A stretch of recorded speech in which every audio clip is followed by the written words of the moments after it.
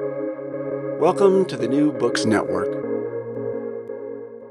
Welcome to the New Books Network. I'm your host, John Emmerich. Today we're speaking with Samuel Milner, author of Robbing Peter to Pay Paul, Power, Profits, and Productivity in Modern America. Welcome, Samuel. All right, thanks for having me.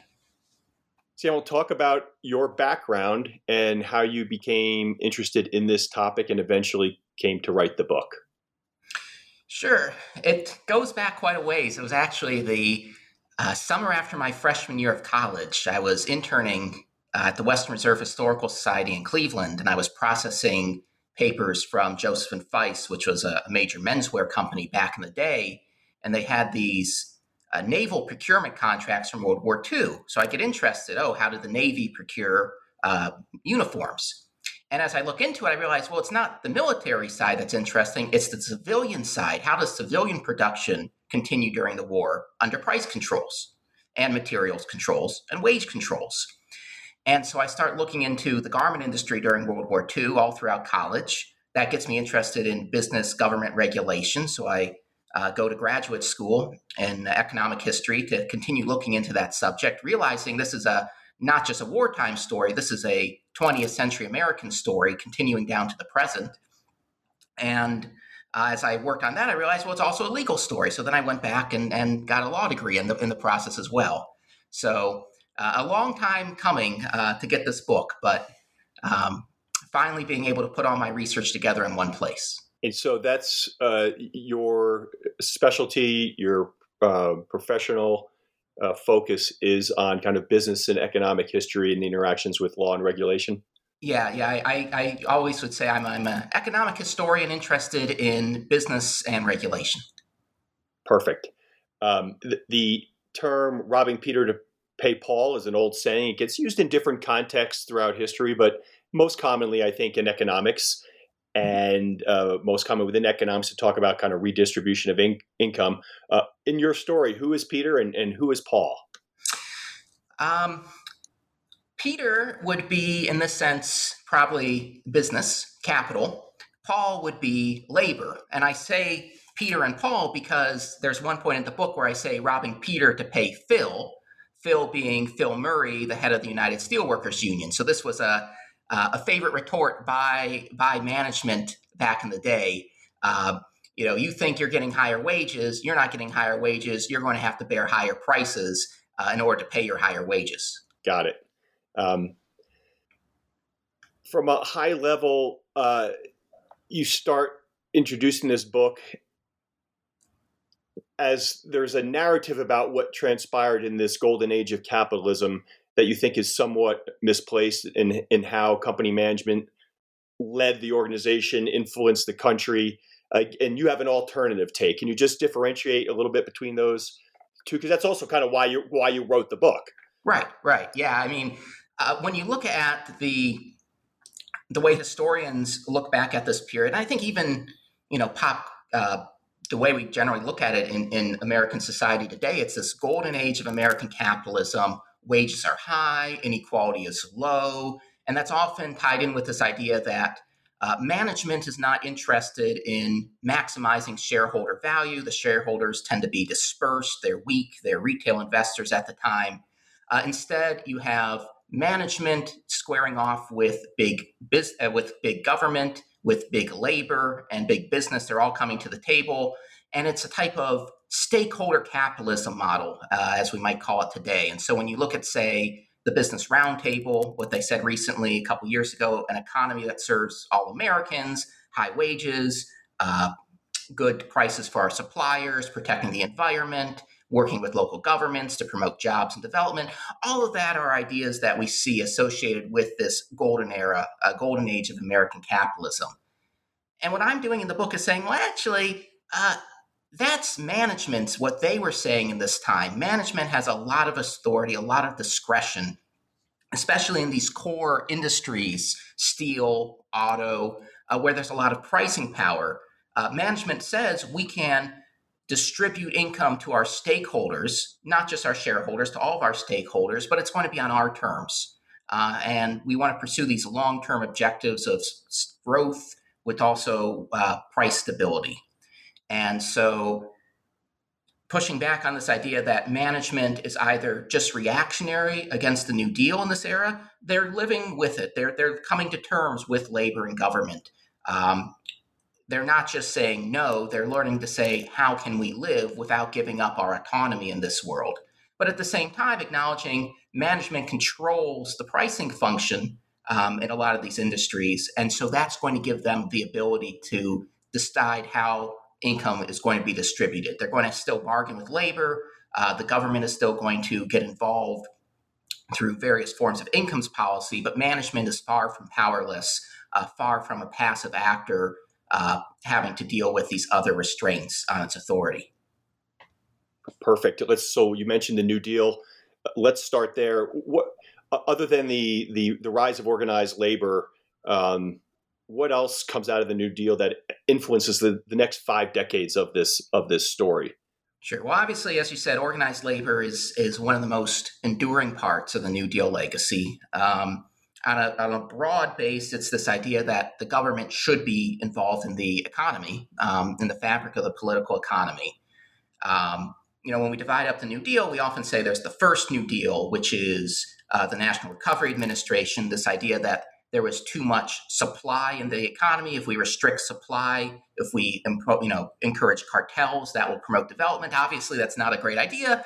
The NRA goes away very quickly, the National Recovery Administration by 1935. And instead, we get this idea, well, we should promote demand. And so we get into the Keynesian phase of the New Deal coming into the late 1930s, and there's been some economics work as well showing maybe a lot of the recovery is really being driven by monetary policy and not just government spending, which might not actually be quite as deficit spending as the popular imagination might think. So that is one legacy of the New Deal, is that you have this idea that the government can maintain aggregate demand. This is especially the influence of World War II, because on the eve of World War II, it's not clear that the government can, right? We still have very high unemployment. There's still a lot of push to say we need structural reform in the economy. There was a large push during the New Deal to say the problem was monopoly. The problem was you have concentrated industry. They have the ability to hold prices high when the market falls. They'd rather lose sales than get into a spiral of wage cuts and price cuts. And so there is this push for structural reform. That never goes away entirely. But once you begin to realize you can use fiscal policy, monetary policy to drive aggregate demand, it takes a bit of a back seat, as do some of these other structural ideas, antitrust reform, government controls over the economy that we saw during parts of the New Deal. And so that is the other legacy, I think. Once you see that the long New Deal beginning in 1933 and continuing all the way through the end of World War II, this lasting legacy enshrined in the Employment Act of 1946, the government is going to have the authority and the duty to maintain the economy, not by intervening in private decisions, but through macroeconomic tools. And that introduces the fascinating tension between a government that just got a whole lot bigger and more powerful, and corporate America, which does have some oligopolies in certain industries that you focus on in the book. And so it's this battle of like titans in a way to me, where you have in the 30s and 40s. It's fascinating. You listen to labor negotiations, and they're not just arguing for wages for their members. They're simultaneously arguing about what prices should be in the companies. And that's really the heart of the book. Are they doing that just because so they can manage their own members' real wage increases, realizing if everyone just passes along their wage increases, we don't do any better? Or is it trying to control that tool that management has, as you've already introduced and goes throughout the book, which is their tool is price? Can you just talk about that a little bit? Yeah, it depends. It depends on the labor leader. It depends on the union. Obviously, you see certain labor leaders. Walter Reuther at the United Auto Workers most famously tells General Motors, 1945, he says, if you really believe that higher wages are going to lead to higher prices, if you don't think there's an alternative, prove it. Open up the books for public inspection and prove it to us. And it's a bit of a European style bargain is what Reuther would like there, right? This idea in Europe is that you have small open economies. They're heavily exporting, so they need to remain competitive. How do you do that? Well, you want to make sure your labor costs remain competitive. Well, okay, but if labor says we're going to take a wage cut, or we're going to allow wages to grow slowly so you can accumulate capital to converge on the American capital labor ratio, we want to make sure that you're just not pocketing the money for profits. We want to make sure you're really going to plow that back in investment like you claim, that you're just not going to raise prices and gouge us and the rest of the public. So in Europe, of course, you get various forms of co-determination, labor representatives on corporate boards, some type of government peak organization bargaining between big business, big labor. And that's not at all what we do in the United States. Maybe Chrysler in the late 70s will need givebacks from the auto workers and agree to that. But at this point in the 1940s, 1950s, management is saying, no way, we control price. You want to talk about bread and butter. You want to talk about wages. Management, again, depending on the company, GM is pretty forward-looking about things. The steel industry is not. Has to really be dragged into giving pension funds, healthcare funds, really by the government forcing the steel industry tooth by calling special advisory boards and presidential committees to oversee these bargaining rounds. But by doing that, you're basically saying we're going to try and narrow down labor to wages or labor costs. And labor's, of course, they're going to talk about pricing. They're still going to say you can afford it. You don't need to raise prices. But labor is not going to be part of that process, except really the publicity-facing side of negotiations. They're not going to bargain over price. Once GM stares down Reuther's demands 45, 46, that's really the heyday. Reuther keeps making these statements throughout his career, and as do a lot of other labor leaders. But by that point, they're more rhetorical points in bargaining that you can afford it. You don't need to raise prices. Don't blame us for your own pricing decisions. Right. It's interesting. I think people today that complain every time there's a government program, they scream socialist overreach. Those folks would be shocked, I think, to go back and read this history and learn just how involved in the day-to-day economy the government was in a lot of things, including what we're talking about, managing prices and wages. So here's another term I've kind of I'm going to ask you to introduce these terms as they come out in the story. Talk about lowercase p and lowercase a price administration, and that there actually was an office of price administration. Yeah, so price administration, administered prices, is a theory developed by Gardner Means, an influential economist in the 1930s, best known for working on theory of the corporation with Burley.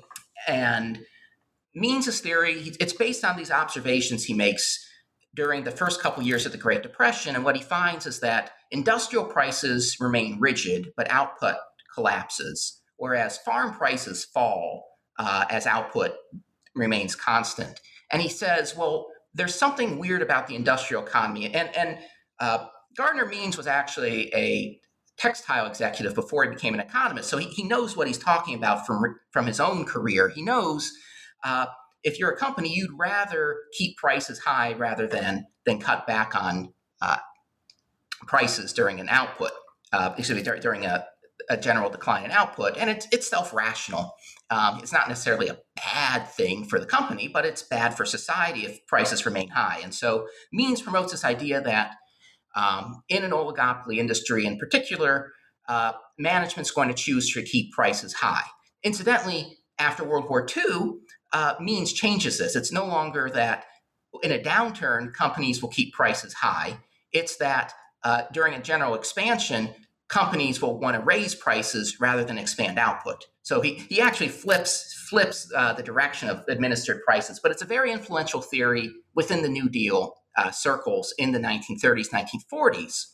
And so when World War II breaks out, and the government decides, well, we have an emergency situation, we need to make sure resources get to where they need to be for the war effort, as well as we know inflation is going to be very bad for home front morale. We remember what happened during World War I.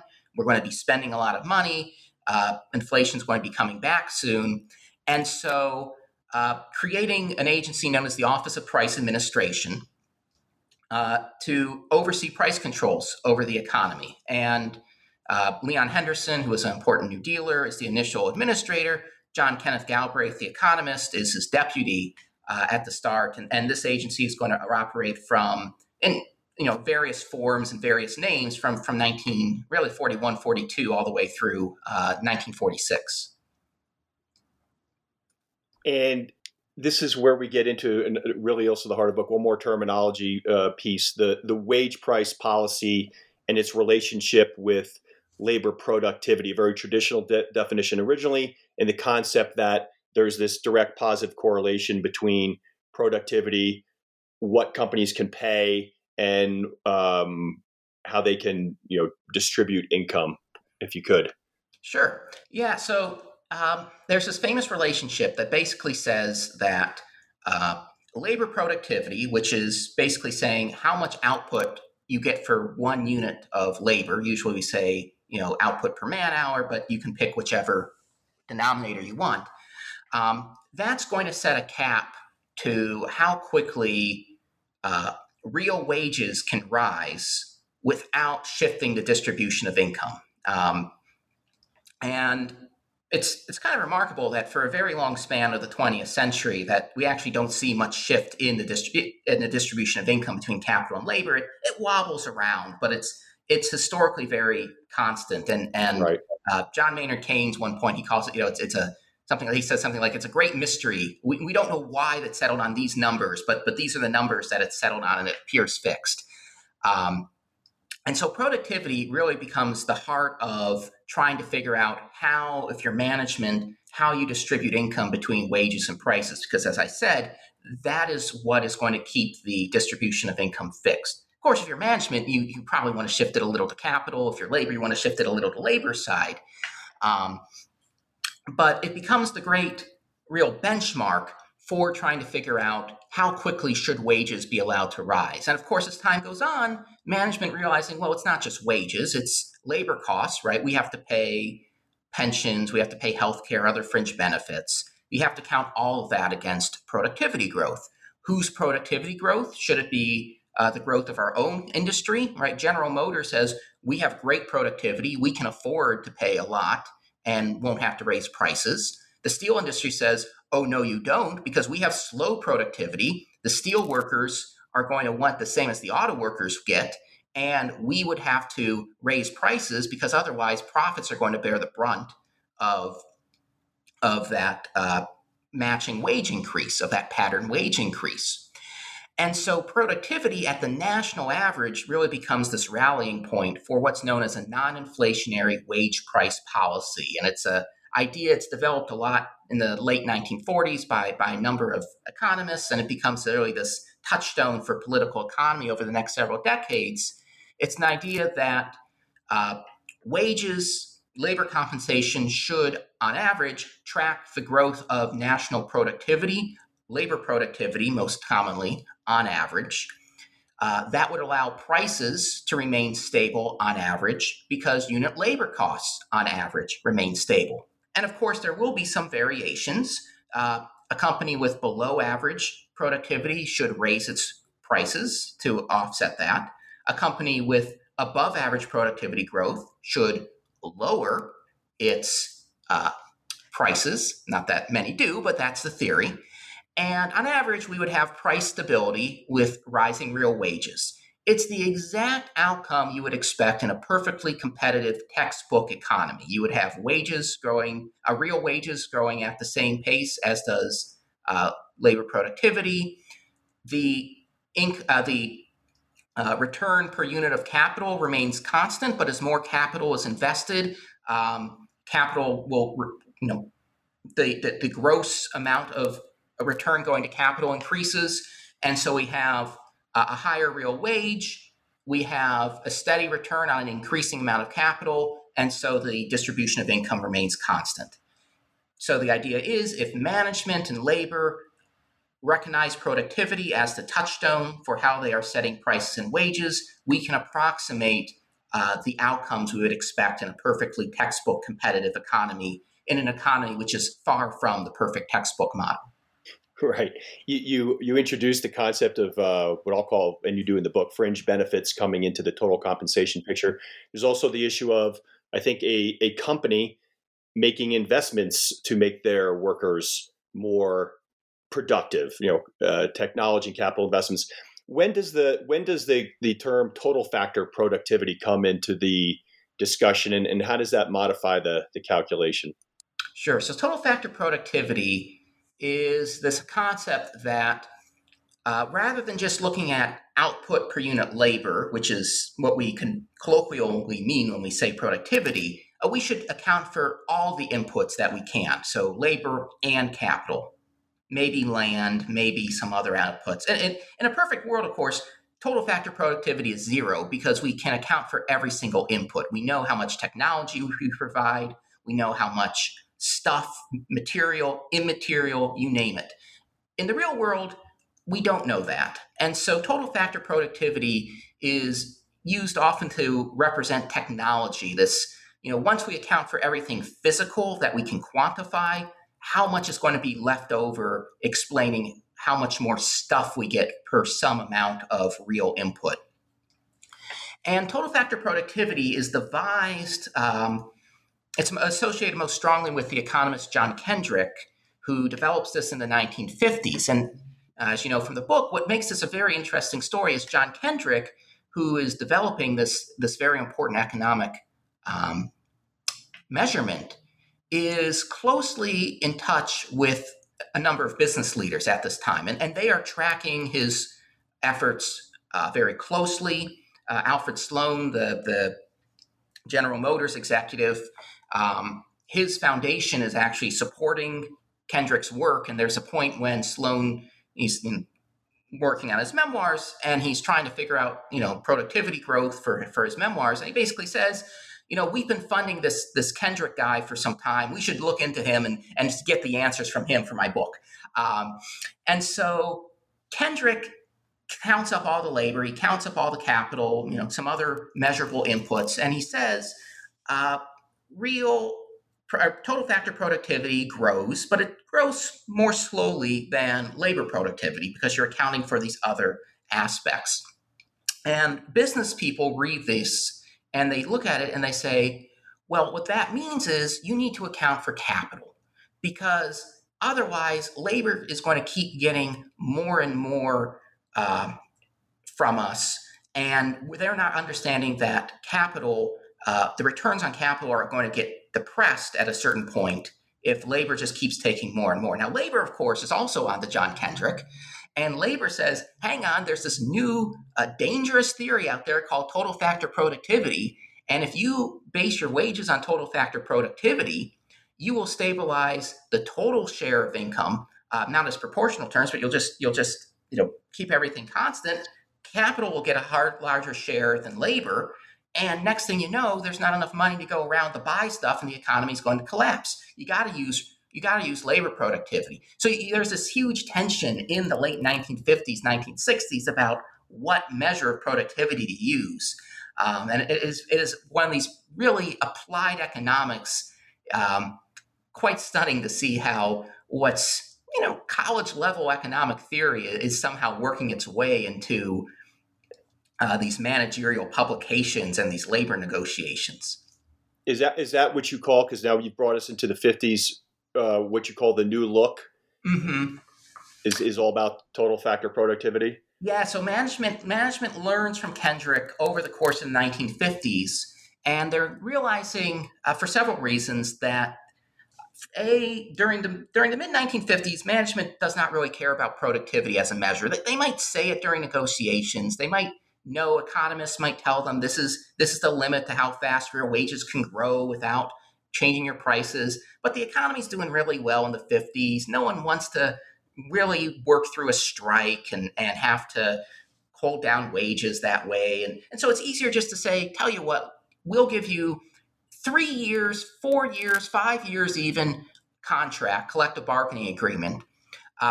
We will guarantee you as a baseline minimum every year, we'll give you the real increase in productivity. To make sure it's real, we'll also give you a cost of living escalator. We know that's what you want for a single year. So to buy multiple years of labor peace, we'll throw in pension, we'll throw in healthcare, we'll throw in vacation days, you name it. We'll throw in some extra maybe wage benefits down the line too. And management, at least at certain companies, knows, hey guys, this is actually a lot higher than that productivity trend. If you don't want profits to fall, you're going to have to raise prices in order to pass on these increases in unit labor costs. But again, the economy is doing really well.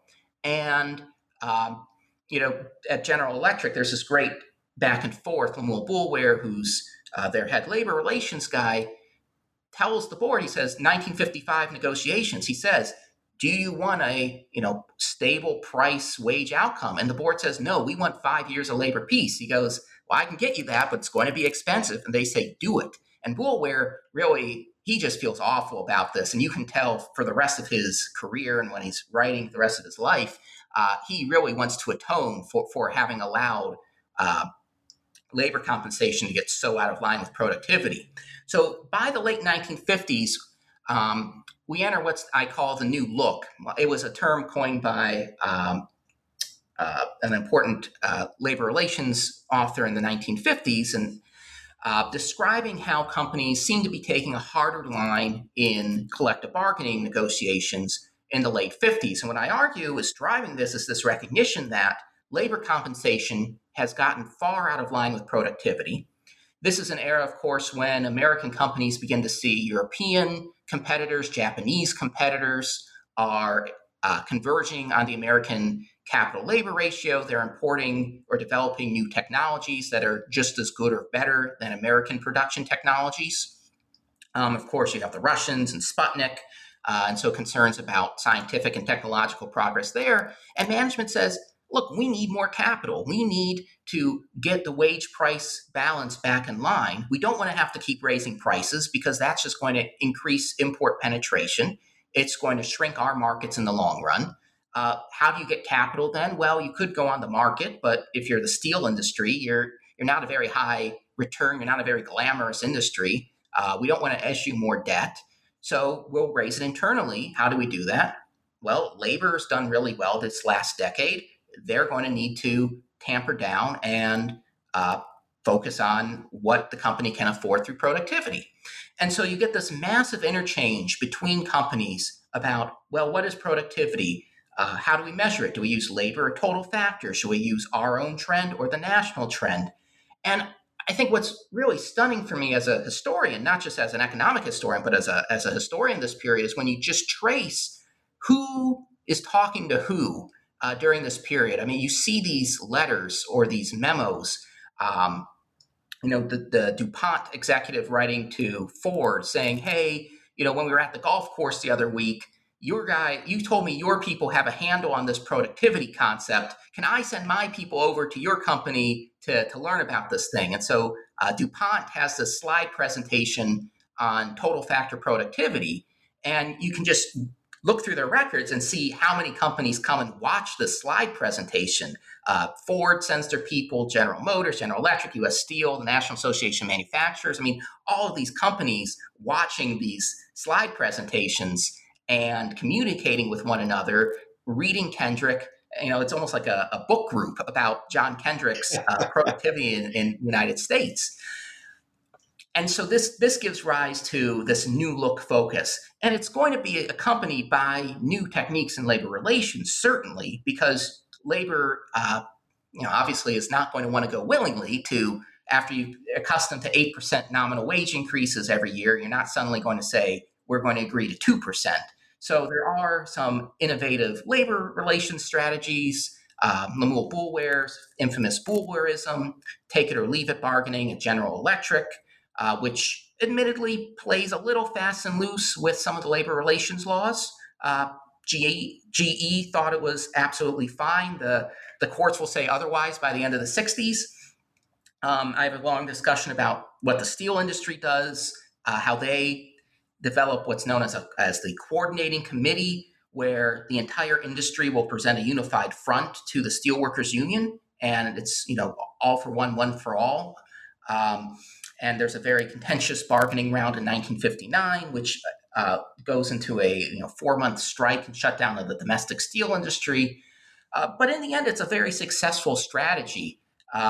You do see a reduction in labor compensation during this period. Now, of course, the background to this is also that we are in the midst of the Eisenhower recessions, that Dwight Eisenhower had seen the wage price spiral, says, well, the government needs to put its own house in order before we can expect the private sector to do so. So Eisenhower is pushing for a balanced budget. The Federal Reserve under Bill Martin, similar ideas. We have to restrain the money, this famous take away the punch bowl when the party gets started, countercyclical monetary policy. So that's also influencing the labor relations of this time too, that you are in a bit of a downturn. But I really think that if you just focus on that short run change, you're missing all the preparation work that's management has been developing over the 1950s, using productivity and bargaining and developing these new labor relations techniques to put productivity at the center of its wage price vision.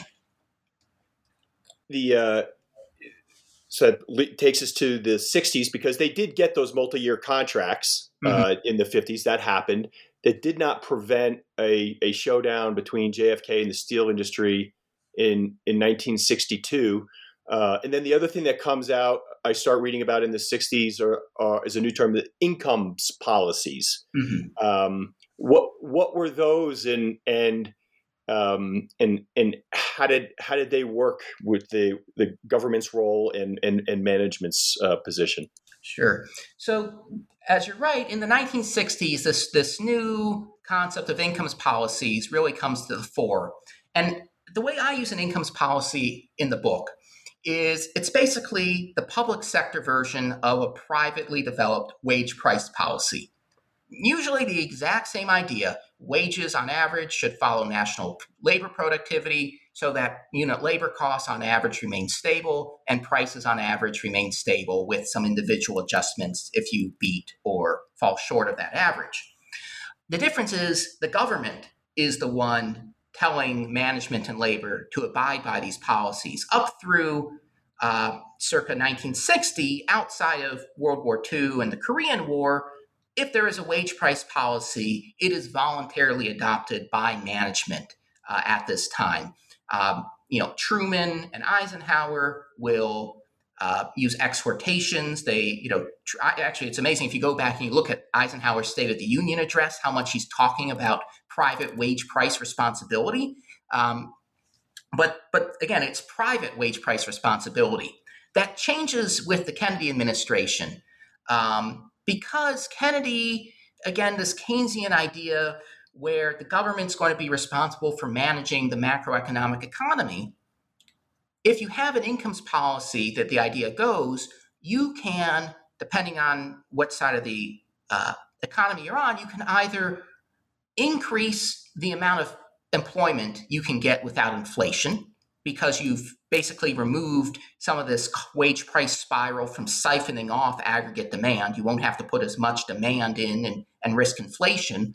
Or if the economy is in a downturn, you won't need to cut back on aggregate demand as much, because wages and prices will become much more responsive, and you won't have to slam on the brakes in order to restore price stability. You can get price stability at less sacrifice of employment.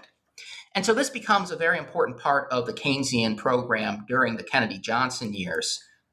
It's very interesting when you look at John F. Kennedy's Council of Economic Advisors that is devising this, what are known as the wage price guideposts in the 1962 economic report of the president. It's Bob Solow, the famous economist. Bob Solow really is the person responsible for writing this. Paul Samuelson had previously told Kennedy, we need a wage price policy. That's going to be a way to pursue our goals without inflation. John Kenneth Galbraith, obviously, promoting this to the Kennedy administration. A lot of important economists getting on board with this. And so the Kennedy administration, as you noted, 1962, targets the steel industry for raising prices after a labor negotiation. And the background to this is that the Kennedy administration sees steel as the bellwether for the wage price spiral, which coming out of the last 20 years, steel has been leading wage and price growth. Of course, in 1960, steel finally, through this new look strategy, convinces the union to take about a 4% increase instead of the 8% it was used to. Prices remain stable. What changes in the interim? Well, first, Kennedy had worked out a deal where the steel workers would take even less money in 1961 if the industry agreed not to raise prices. Of course, the industry says we never talked prices; we only talked wages, Right. and we would have gotten there anyways, even without you, government. That's one aspect. The other aspect, of course, is that the Secretary of Labor during the Kennedy years, Kennedy's initial Secretary of Labor is Arthur Goldberg, who's the former general counsel of the United Steelworkers. So, again, he has a bit of a personal bone to pick coming out of this last negotiation round. And so there is this famous showdown. Kennedy basically, threatens and cajoles the industry into rescinding its price increases. But then he backs off because there's such a strong negative reaction against this. The industry says, look, well, then how else are we going to get the capital we need to grow? And if you look at investment and capital spending in the steel industry, it plummets right after this, too. There's huge uncertainty on the market. It's the largest one-day drop in the Dow Jones since 1929, actually. I mean, it's a very bad outcome for Kennedy in the long run. So he takes a step back. The wage price guideposts, though, they're still in the economic report. They're still being promoted by the Council of Economic Advisors. And the Council of Economic Advisors sees the economy is beginning to recover 1963, 1964, and they say, look, we're going to need an incomes policy to stop management and labor from siphoning off all this demand we're putting into the economy in the form of a wage price spiral. And so when Lyndon Johnson becomes president, he agrees that we need to do something about this. And Johnson, unlike Kennedy, is much more willing to intervene in these individual bargaining rounds. There's this, in 1965, the steel industry is negotiating, and when you look at the records, it's really true. Johnson really does lock the industry and the union in the executive office building and says, you're not getting out until you agree on a 3.2% a year wage increase with price stability. So this is the first foray into Americans' incomes policies. Obviously, something that's very prominent in Europe. A lot of European economists wondering when the Americans are going to catch up and start using this strategy to get wage and price stability. And we finally begin to see it, at some degree in the Kennedy years, and then really with an interventionist streak under Johnson. And it's at this time in the story, talking about LBJ, where I also pause and go, wait, this whole time we've been reading about labor and management chopping up the world as if they're in isolation, when in reality, you still have fiscal and monetary policy. You have 3 wars, which we could talk about for an hour, like how you manage these things during wartime, how you as a historian look back and look at the data and try to make heads or tail of it. So this is a good time to ask you, because you brought up his name, to introduce Paul Samuelson and the Phillips curve, and when he thought that we could shift the curve down into the left. That was a pretty bold endeavor. Right. That is the tagline from when Samuelson and Solow write their Phillips curve paper in 1960. This influential relationship between wages and prices, where wages and prices for output and prices. This idea that as trying to take 2 go. When you look at where the economy is, it looks like there's a stable relationship that prices rise as unemployment falls and inflation rises, right? The rate of price increases. Right. And can you manipulate where we are on that curve, right? Fiscal and monetary policy, according to Samuelson and Solow, that's going to get you to choose a point on this menu of options, is the famous line. Do you want 4% unemployment with price stability? Do you want 2% unemployment with high inflation? Do you want 6% unemployment with lower inflation? And they say, though, well, what if you could get an entirely better menu of options? What if you could shift that curve? How do you shift the curve? Well, you make the economy respond to stimulus differently. You don't siphon off demand in the form of a wage price spiral. And when you need to reduce inflation, you make sure that wages and prices adjust more rapidly. And you do that through an incomes policy. So it all links back to this idea of Keynesian demand management, that if you have a incomes policy in place, fiscal and monetary policy, well, if you're a Keynesian, fiscal policy, but also monetary policy is increasingly important, obviously, and the Keynesians are beginning to recognize that by the 1960s. But if you have an incomes policy in place, it's going to make your fiscal and monetary policy work so much better. And Pat Samuelson will say, this is when in his first edition of his economics textbook, he says, we know how to get the economy out of depression. We figured that out. We can use Keynesian demand management. What we haven't figured out is how to prevent that demand management from giving rise to a wage price spiral as business and labor siphon off that demand. That is our biggest challenge. That is really the defining challenge of post-war Keynesianism, is how do you reconcile private responsibility with this newfound public macroeconomic responsibility? So you've got the Johnson era, the economy's strong. We've got the Vietnam War. I think government policy is still pretty stimulative. And just as we're starting to get our hands around the Phillips curve, we meet Richard Nixon and the 70s. He's thinking initially about going back towards macro and away from income policies, but then at some point punts, does a 180 and imposes price and wage controls. Yeah. So the Nixon controls, historians often wonder, why does he do controls, right? Why does all of a sudden he wants controls? And even more surprisingly, why do businesses want him to impose controls? Right. And there's this, there's one idea out there is, well, businesses want to make labor look bad politically. They say, well, labor is the cause and you need wage controls to stop them. Now, that's one theory. I think what's going on is management realizes we can't do it anymore. Times have changed from the new look in that late 50s. GE, as I mentioned, they had these labor strategies which were not entirely in line with labor law. By the late 60s, the courts have said you can't keep using these strategies. And so GE really finds itself in the middle of a very long strike. The unions have smartened up to what GE was doing as well. And so GE agrees to at least for General Electric, a very substantial increase.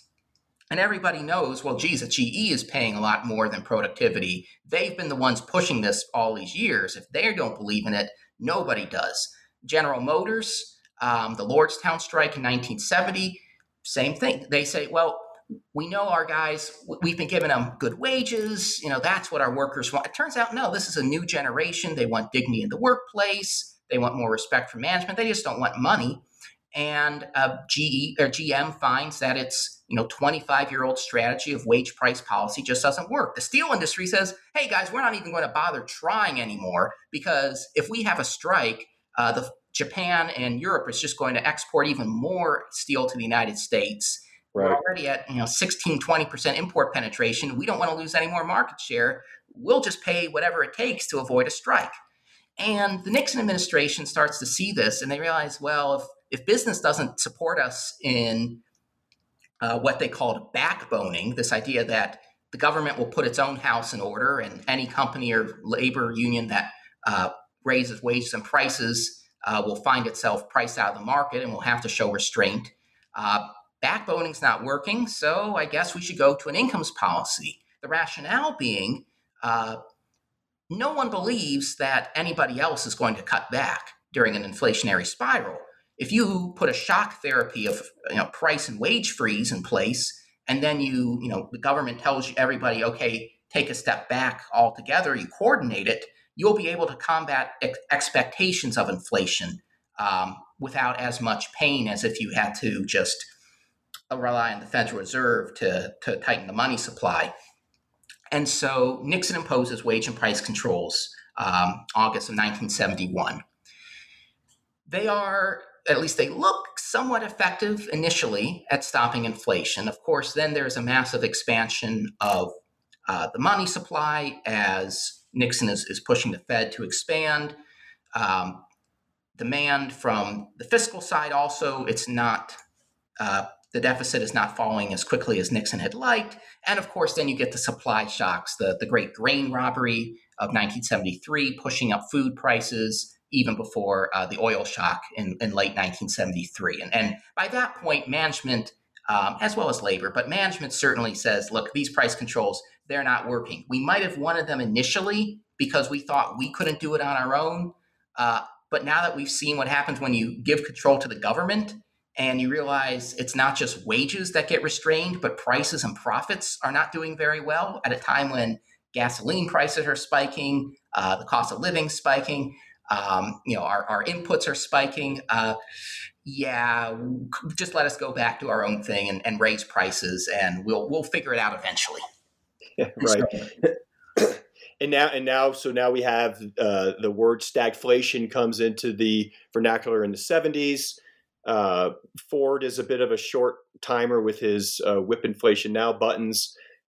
Carter, not much better, except that he hires Paul Volcker. Reagan wins, and together we have a double dip recession, and that period comes to an end. What else changes in the discussion about prices and wages? Because although you've referenced a couple times how the steel industry was exposed to competition, compared to today, broadly speaking, there was an absence of international competition that also kind of prevented, management could kind of do what they wanted with prices. But I think that starts changing more dramatically. Yeah. By the late 70s, it's beginning to spread import competition and these pressures where, company GE has always kind of said, well, we're going to be exposed. But for the most part, it was going to be in the future. But that future is finally arriving in the 70s. And, the auto industry, with gasoline prices being high, realizing small cars are in, we're not doing so great at that. We're starting to lose ground in that market.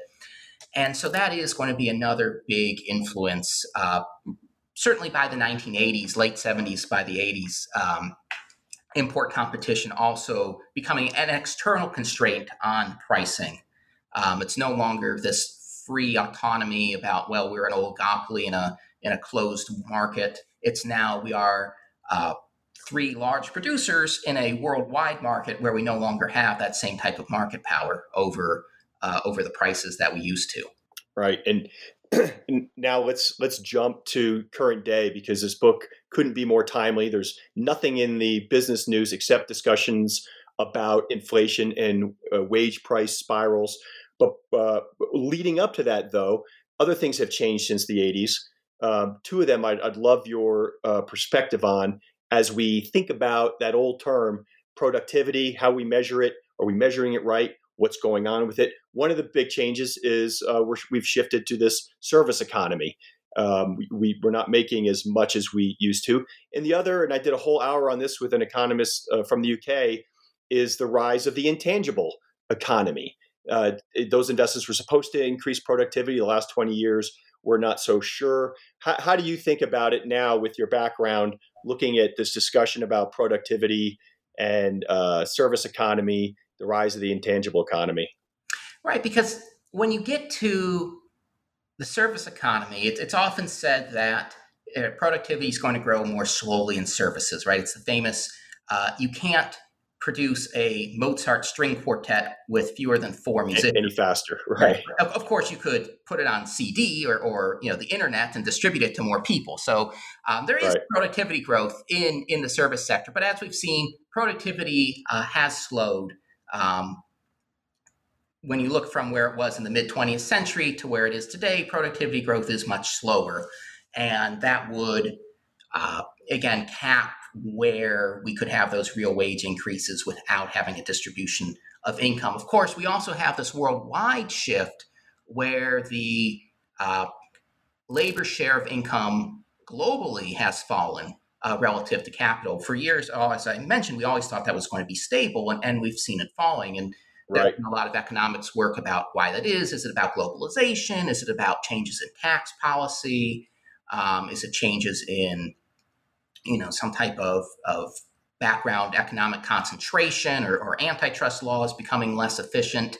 How much of it is just an artifact that depreciation has increased for a lot of companies, right? You need to replace a computer every year or two. It's not, you could run a blast furnace 50 years, 100 years, but you can't run Microsoft Windows for more than a year or two without needing a new version. So how much of the shift to capital is even real versus how much are we just seeing gross capital earnings versus on net after depreciation? Has there been a change? So it's very complicated. And I always defer to the economists to figure out why that is. Right. But certainly, I think now, especially with inflation coming back, we are seeing this idea that should or is it desirable that distribution of income between labor and capital, the way that wages are growing, real wages as well as nominal in the face of inflation, should there be a way to reorganize this, or should there be, should it just keep continuing on pace? Should the government get involved? Of course, we've also heard if the theory is that the labor share is falling, the capital share is growing, has something to do with corporate concentration. Well, then, is that just another echo of this wage price policy? Is management using its power and its discretion in ways differently than it would have in the mid 20th century? Because, of course, now stakeholder value has become the driving concern of management. It's no longer, shareholder value is the driving concern. It's no longer this idea that shareholders are one of our concerns.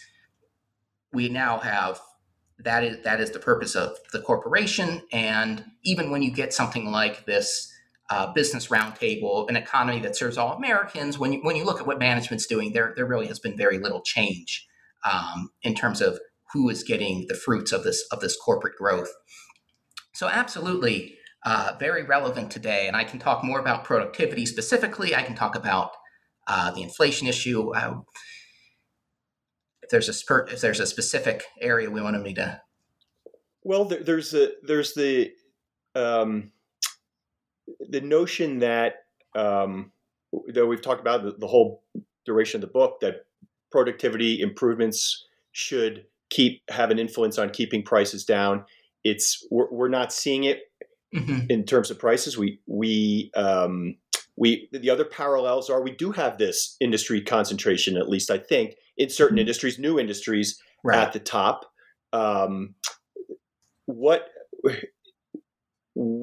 if you had the magic wand, and could do anything you wanted? I know you said you defer to economists, but I'm not a professional economist either. But I'm an investor, so it influences how I think about the world. What do we do? We have very, very low unemployment. We do have pretty wide open free trade with some, obviously nuanced protections here and there.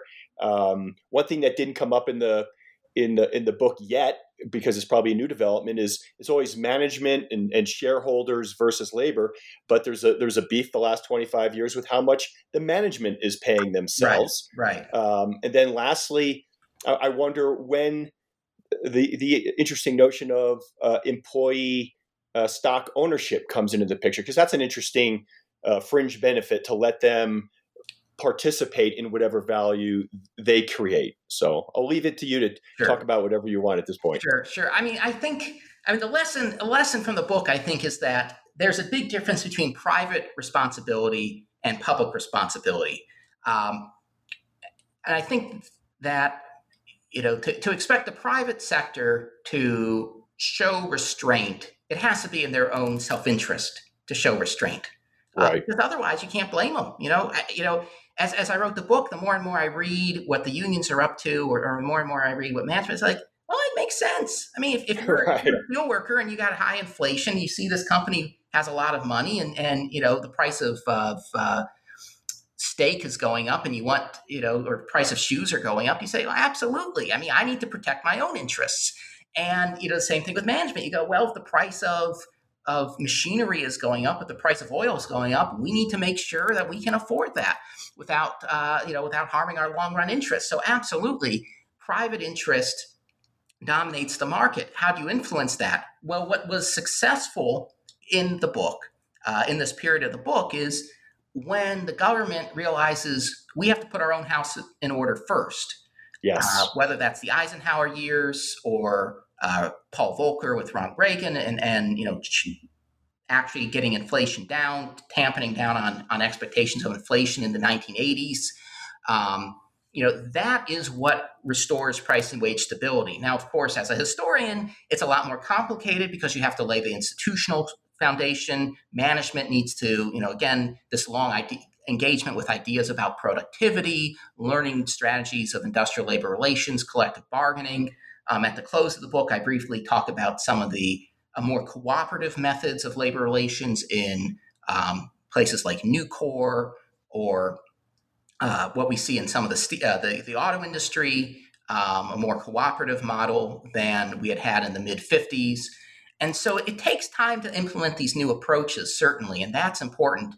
But those aren't going to do any good if you have 8 to 10% inflation every year, because then you're just going to say, well, we need to keep up with the cost of living, and we can raise prices in this environment because everybody else is. And so once you stabilize the macroeconomic climate, once fiscal policy and monetary policy contribute to that, I think it's possible. And going forward, I don't know if the unionization drives that we're seeing at present, if those are being driven by the cost of living, or if this is really an institutional shift. If it is an institutional shift, it's interesting because obviously union rates have fallen over the last 50 years in the private sector. But also, of course, that the union drives that we see are Starbucks, they are, Amazon, and they're being done location by location, which is also very interesting, which will allow you to take a lot more local factors into account than some type of industry-wide bargain, at least at present. The jury's still out on is this trend going to continue. If inflation miraculously goes to 2% a year tomorrow, I think the union drive would probably have a lot less fire behind it. But maybe it has some momentum. We will see in the future. But I do think that is the lesson for today, is that we often hear a lot from Washington about gasoline companies, their profit margins are increasing, or the meat industry is concentrated, and so they are gouging the public, or we have concentration at least at that top 10% or so of the economy with really outsized profit margin increases.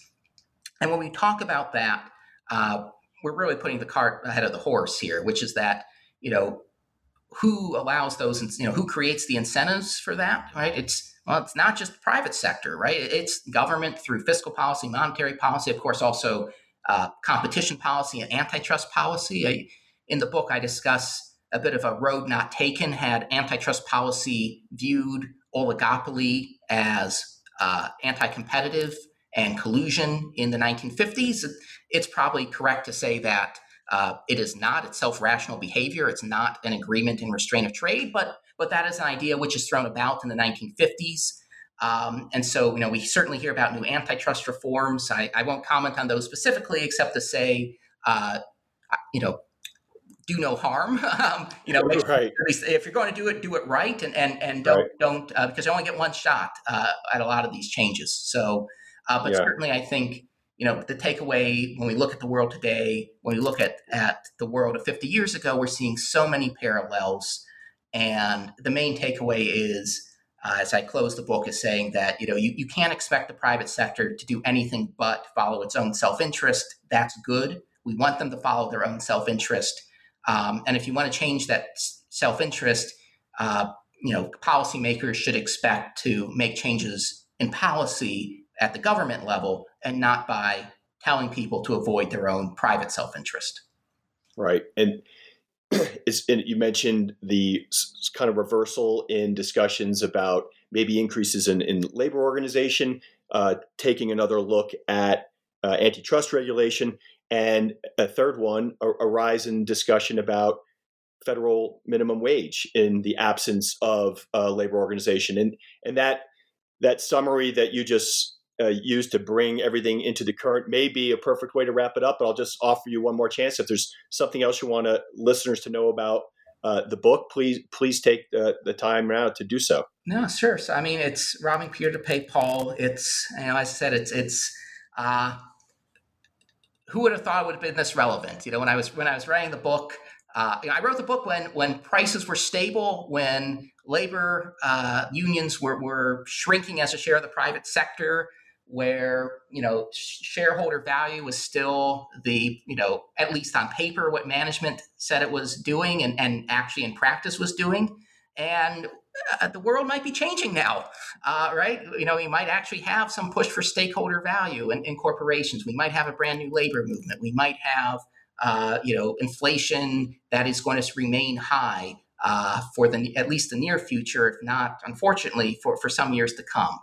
And so, again, writing this book, we always look back to this era. What lessons did we learn from this era? How do we get out of the bad parts? Did we forget the good parts? And those lessons, for good or for ill, are even more relevant for today than I think any historian could hope when writing a book of history. I agree, and you ignore those lessons at your own peril. And for anyone that's working in industry today or in policy that didn't live through all this, which is everybody, right? I highly recommend this book from Yale University Press. And Samuel Milner, thank you so much for your time this morning. All right, well, thanks for having me.